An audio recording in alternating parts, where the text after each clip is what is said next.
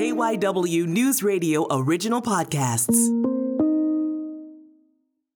Over the past few months, we've seen an unusual amount of dead animals washing up on the Jersey Shore. A dead humpback whale washed up near Mississippi Avenue in Atlantic City Saturday, following two others in Atlantic City and Strathmere since the beginning of December. Sheila Dean is director of the Marine Mammal Stranding Center in Brigantine. She says they investigate the cause of death every time, but don't always get a definitive answer. And this is what's called an unusual mortality event. It's a shame they are a federally protected and endangered animal. There was a fourth whale found after that report from KYW's Mike Doherty, and KYW's John McDevitt reported on several dead dolphins found in February. The body of an adult male bottlenose dolphin was found along the beach near 50th Street in Avalon late Monday afternoon. The other three dead dolphins found in February were in Sandy Hook. What caused their deaths has yet to be determined as well. And this isn't just limited to the East Coast. Off the shore of Alaska, billions of snow crabs disappeared this season. So what is happening in the oceans? Did humans somehow cause this, and should we be concerned? We could probably come up with several different examples of where we've made such a negative impact that we probably can't undo what we have done in a short period of time. That's Dr. Lisa Rodriguez, Associate Professor of Environmental Science at Villanova University. I wanted to talk with her and her colleague about all this, Dr. Samantha Chapman, Professor of Biology at Villanova. We have done things to fix things in the past. So people are like, oh, they throw their hands up and we can't do anything about this. But that certainly is not true. We get into what's causing these animal deaths and other problems in the oceans, why we should all take a breath before reacting, and what we can do to help. So I will start with a very broad question, and I'll start with you, Lisa. Overall, how would you categorize kind of the state of the oceans in the world right now? So I think overall, the oceans around the world are struggling for a variety of different reasons: human impacts, climate change, development, various different things that we are doing. And I think we could probably find examples from around the world that are showing that ecosystems, water quality, all sorts of things are being negatively impacted and are at some level of stress. Sam, I'm curious, I think we tend, just as lay people, to kind of treat everything like it's separate. Like this river is this river, and this lake is this lake, and this ocean is this ocean. But everything is interconnected and dependent on each other when it kind of comes to all the waterways, correct? Yeah, Matt, that's so funny. You just said it just like that. I was just reading a paper this morning, getting ready for this podcast, about something called ecosystem entanglement. It's this idea that ecosystems are ever more joined because of the way that we've modified them. So I'll give you an example. You know, a creek in Lancaster County around here that runs off from a farm has tiling associated with it to deliver water more efficiently sometimes. And that moves water quickly down into the bay, which moves it often with bigger rain events more quickly off of the land and then out into the ocean. And so it's not only that these ecosystems are naturally entangled, there are things that we're doing. And like Lisa said, one of them is climate change and bigger rain events that are ever more commingling them. And the effects that we do to one affect the other. So yeah, you're absolutely right. Lisa, all the things you mentioned that are concerning, if you had to put together kind of a depth chart of things that should keep us up at night with regards to oceans, what would be at the top of the list as far as problem and what it could cause going forward? Well, I guess I would say at first, I would encourage us to reduce our alarmism with some of these things. Like, I think it is important that, just like what we're doing here, is talking about it, becoming more knowledgeable so that we can understand how to make changes.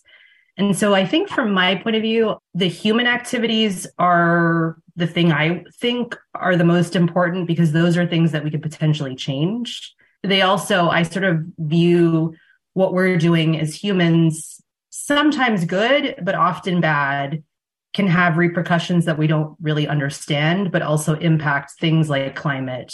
Some of the things that Sam just mentioned. I think that my top thing would be that we should be educating people so that they can make better choices and that we can do better things, I think, going forward. You mentioned alarmism, and that's one of the things I wanted to talk about as I was thinking about this, Sam, is a lot of people of good faith will talk about things and they will use apocalyptic language and they will use, how bad this is, and they will put a number on it. And if you keep doing that, everything starts to sound the same when you're talking about this, and it loses any kind of impact that people wanted to put on something. So it really is important that we have proper context with, yes, this isn't bad, but this is something that does happen every so many years, stuff like that. And a lot of times people trying to do the right thing can be their own worst enemy in this case. Yeah, I think you're totally right. And I think scientists debate on how much to talk about negative things versus having hopeful things when we're not talking about our data, but we're talking about policy. And I really come down on the side of, we have done things to fix things in the past. So the whales have come back mostly from whaling days. Populations have really rebounded. The ozone hole is a lot better than it was, 50 years ago. The Delaware River is enormously cleaner than it was a couple decades ago. So it's like we're chipping away, but then there are, as Lisa said, like new problems that humans have maybe unknowingly created, particularly for the oceans and bodies of water. And so we have power to do things about them. And I think alarmism gets in the way, Matt. I think you're right. It's like people are like, they throw their hands up and we can't do anything about this. But that certainly is not true, particularly with more regulations that we now have, with more globalization and marine protected areas and sanctuaries that are cross nations. There's lots we can do.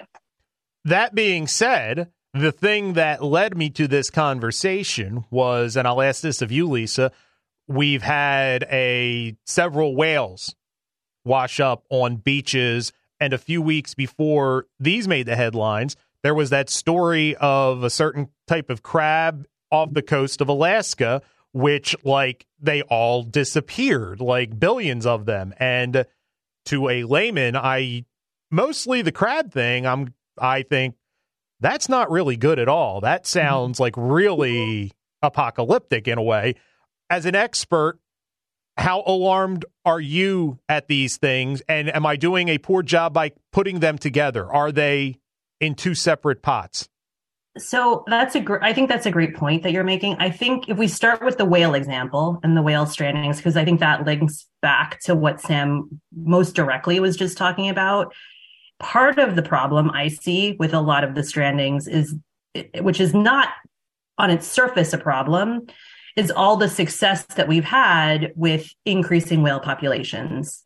The majority of whales that are stranding are ones that are just in much higher numbers, much healthier populations. And so odds, if we're just going to play the odds, right? The odds are that we're going to see more of this happening because there are just more whales out there. At the same time, humans are spending so much more time in the nearshore ocean than we would have done previously. And so we're encountering the whales much more. So things like whale strikes, interactions with vessels of other kinds, right? All those things are just increasing, which maybe can cause, on the one end, can be very stressful for the whales and may cause them to then strand. But on the other hand, there's just all these multiple interactions that scientifically, we actually really don't understand very well, right? So we don't really have a good idea of what some of the impacts are in that local area off the coast of New Jersey, New York, Rhode Island, say in the Northeast, associated with the offshore wind that's going in. And so there's a lot of uncertainty. The certainty is there are lots of actually whales in the water in that part of the world. And so that part, it's not that surprising that we're seeing strandings happen. The crabs, I think, are slightly related. And also, we can discuss more. There are other problems that are probably contributing to what's happening with the whales. But I think some of the good that we've been doing in our recent past for the environment is now coming back to cause some of these unexpected things because, humans are still here. We're still here and we're still doing all the things that we've always done. And that's having a negative impact as well. One of the kind of secondary headlines that came out of the actual whales, being stranded was concern that the windmills out into the ocean could have something to do with that. And I guess it's worth investigating, but to me as a layman, I think whales are smarter than to run themselves into windmills. But is there a there? Yeah, I think that's a great thing that we should talk a little bit about is the wind turbines, offshore wind that is now sort of increasing in number off of the coast of the Northeast will provide renewable energy to large populations and a large area. And it has been some suggestion that maybe they're to blame for some of the strandings that we talked about earlier. Right now, the science says that that's very, very unlikely, that the investigations that they do to secure new locations for each individual turbine does create some noise underwater, but that part of the regulation of having that in place, they have to have spotter boats. So they have boats that are adjacent to things that are drilling and other things. And though there are people on board whose only role in the whole process is to watch for whales and other large mammals. And they record when they see them and all kinds of things. It's unlikely that that activity is having a negative impact. And honestly, if it was, oil and gas drilling that's happening in the Gulf of Mexico would have just as much of an impact. And we don't see that happening there. So there are possibly what's happening is that the migration routes of the whales are shifting because of climate change. And so the signals that they're using to swim north or swim south based on temperature or adjusting. And so the pathways that they're taking may be slightly different than they used to be historically.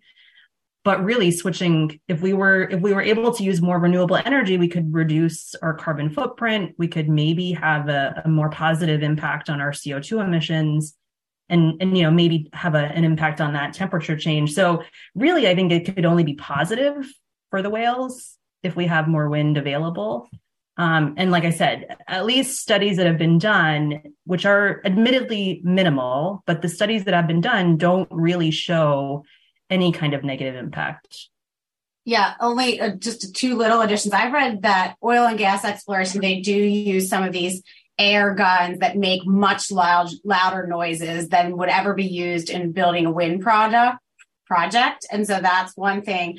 Plus, there's so much less of a likelihood of oil spills happening when you're putting in wind, which are obviously detrimental to whales and all kinds of marine life. And so I think I agree with Lisa. I think the chances of wind energy being problematic for whales is a distraction.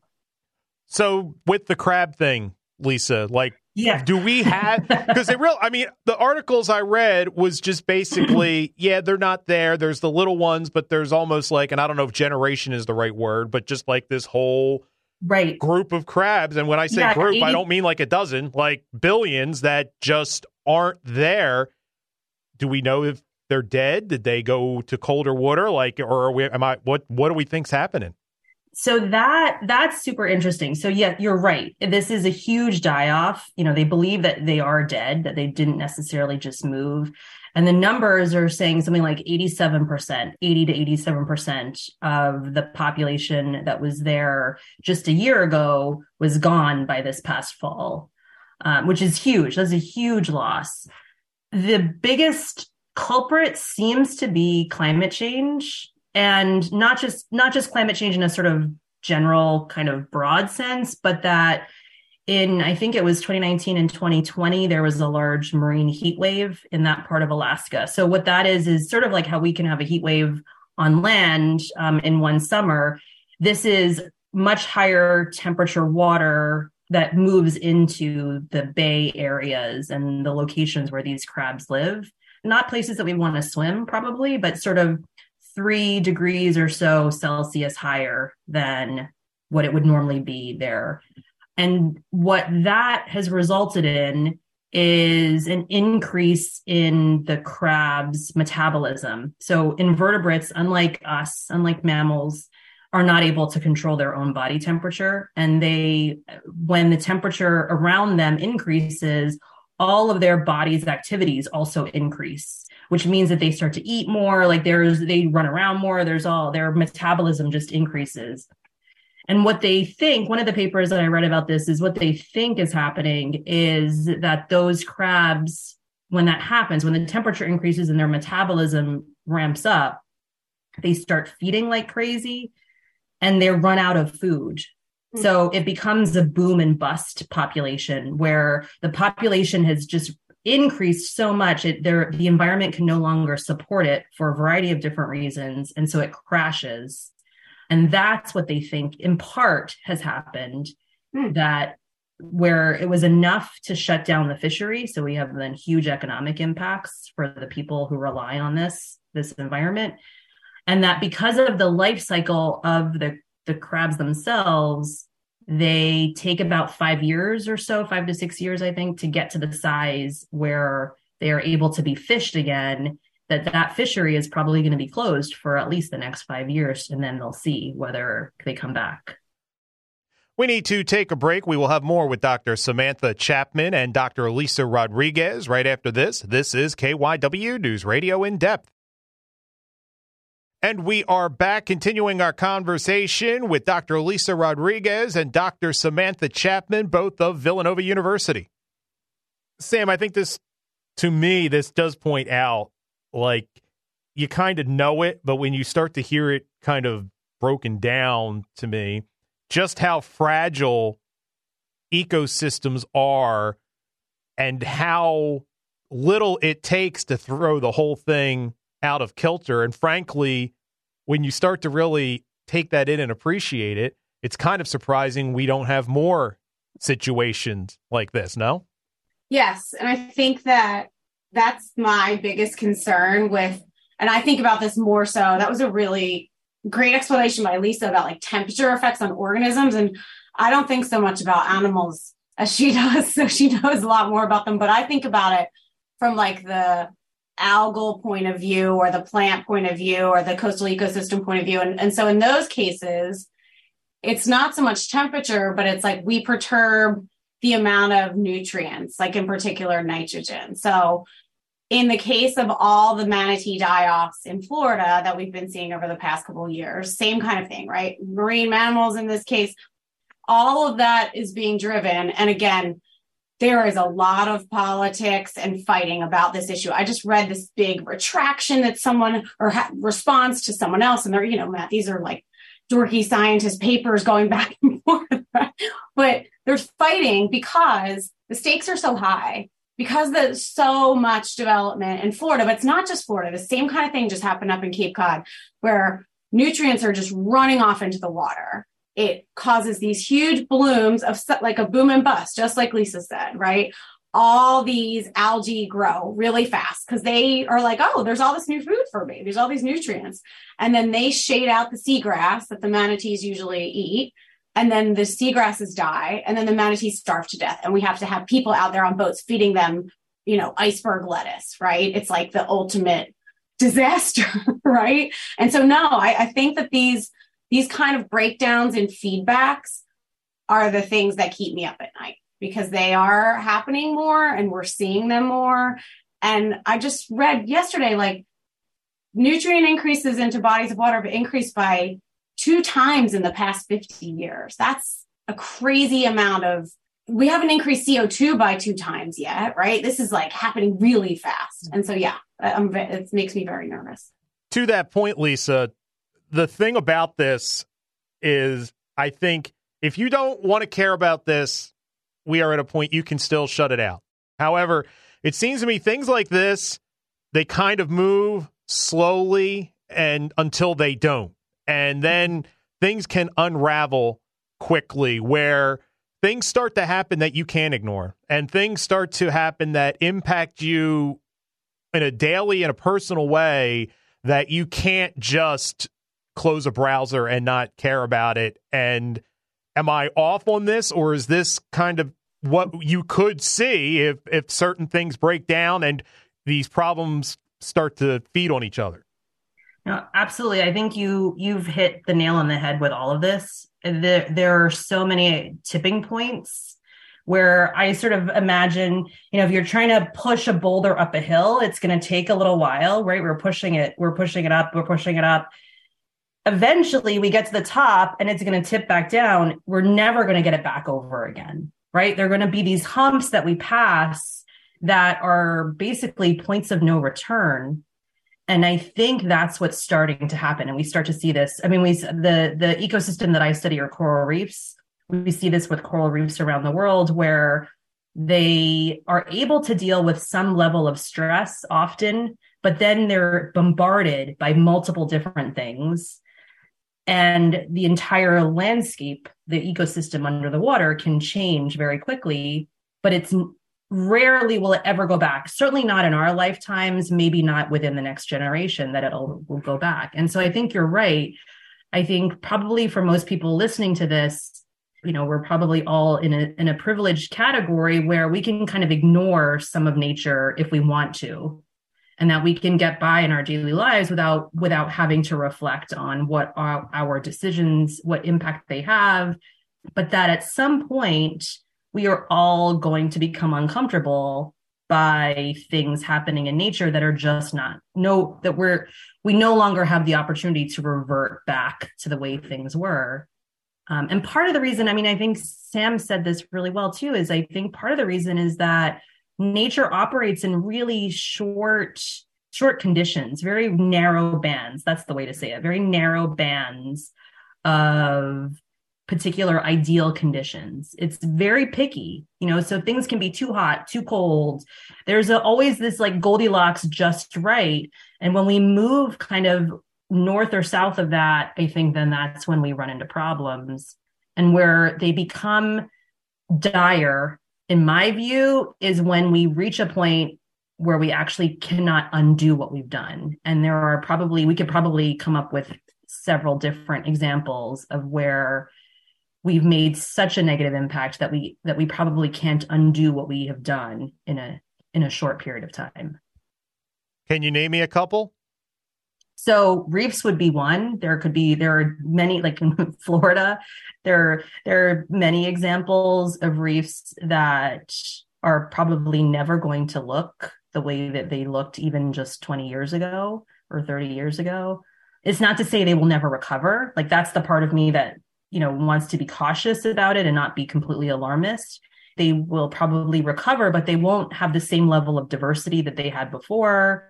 We will have lost some species that just cannot cope and are gone now. And it may not happen in our lifetime or our children's lifetime. It may take a very long time for them to revert. Sam, do you have anything like that jumps out at you as something that the damage the boulder's already over the mountain?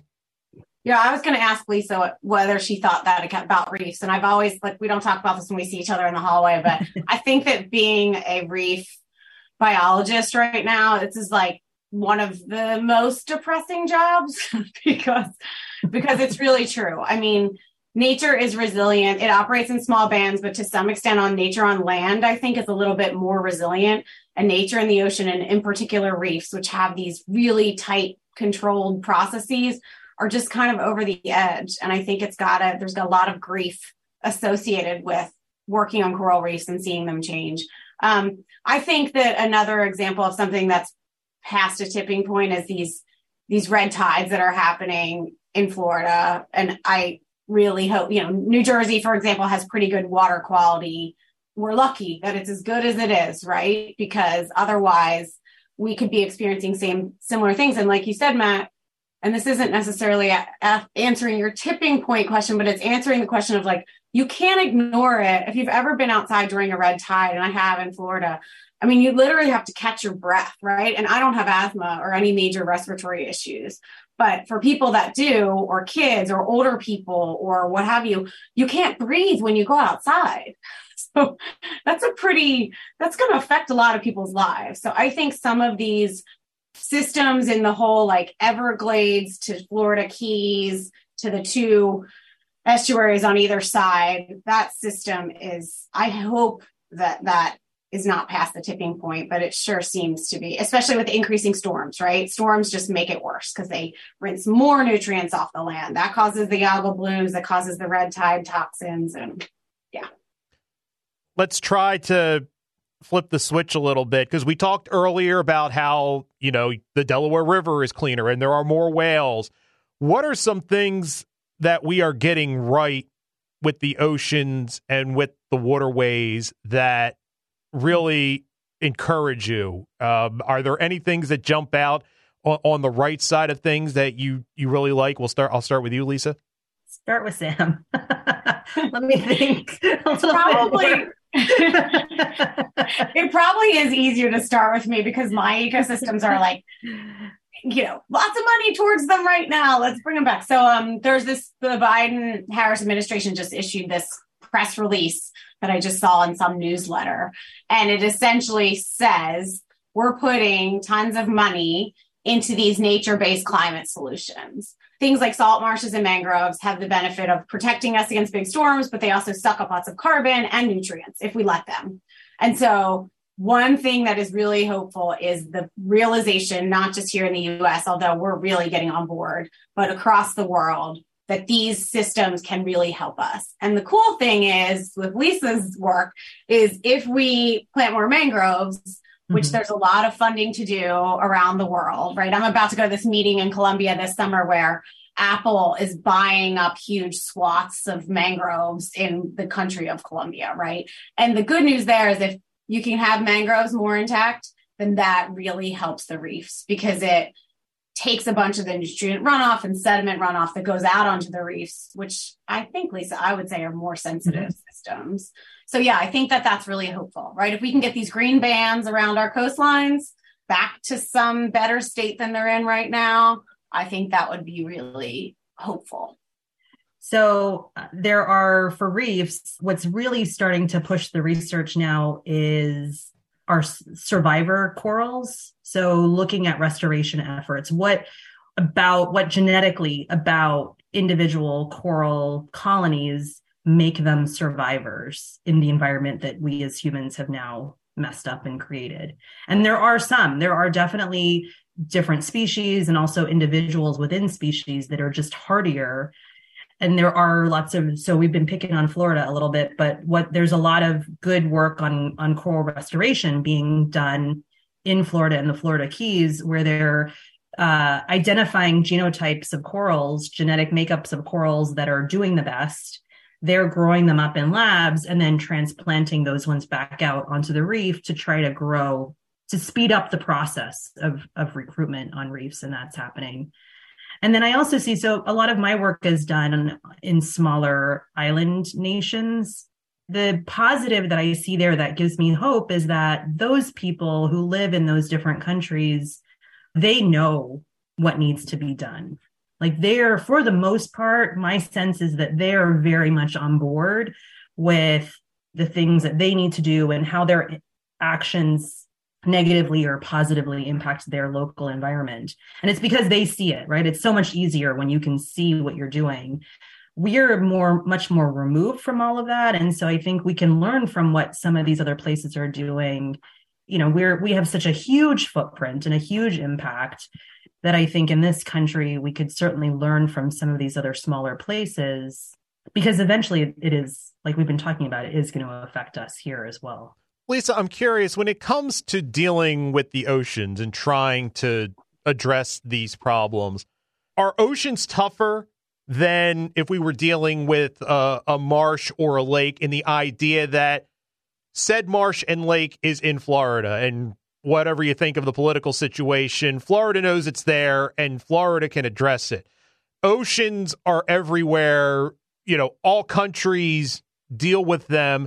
Does it make it harder to address things just simply because of the levels of bureaucracy you probably have to go through to just do testing, to do investigations and stuff like that? Does it present just a bigger problem just because of kind of the nature of what an ocean is?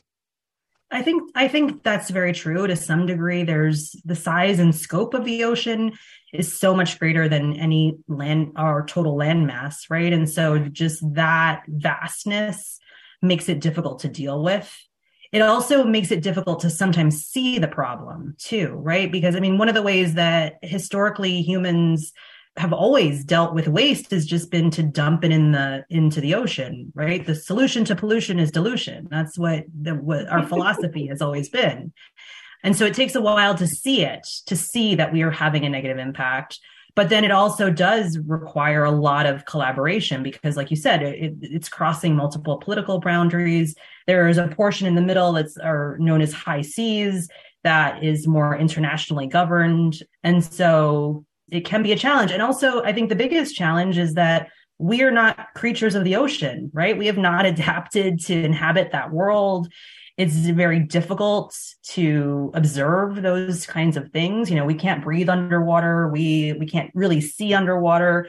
And so all of that means that, you know, we're having to modify and adjust what we do in order to be able to really study what's there. And I'd like to ask both of you, we talked earlier about alarmism and how it can lead people to just kind of put their hands up and what can you do? I'm just one person. If somebody's listening to this and they want to know, well, how can I help? This all seems like so overwhelming, and maybe I live 150 miles from any major waterway or anything like that. But what would you tell somebody that wants to be concerned about the right things and try to do their part? Sam, I'll start with you. Of course, my answer to these things has to do with plants, right? So don't use fertilizer on your lawn because it goes into the ocean eventually, and it goes into rivers and creeks and increases fish kills and all the things.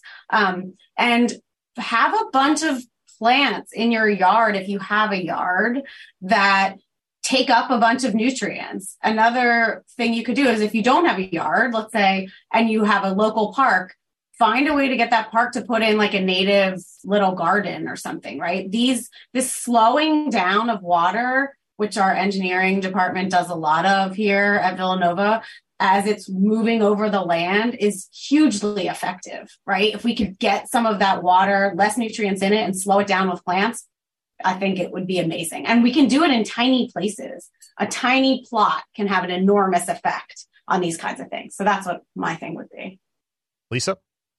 So I agree with all those. And I also think when you live in a city that's inland, like Philadelphia is, we have to remember that we are connected to the ocean, that, you know, by the Schuylkill River, by the Delaware River, every single drain that you see on every sidewalk, that eventually is going to go to the ocean. And so keeping litter off the streets or doing park cleanups, I think those can have a really positive impact. It feels like a small thing, but that means that that's one less chip bag going into the ocean and having a negative impact and maybe being there forever as well. I think doing our best to minimize litter in our cities can actually have a very positive impact. That's it for this episode of KYW News Radio In Depth. You can listen to the podcast free anytime on the Odyssey app, and you can find it wherever you listen to your favorite shows. I'm Matt Leon, and we'll have another episode out soon.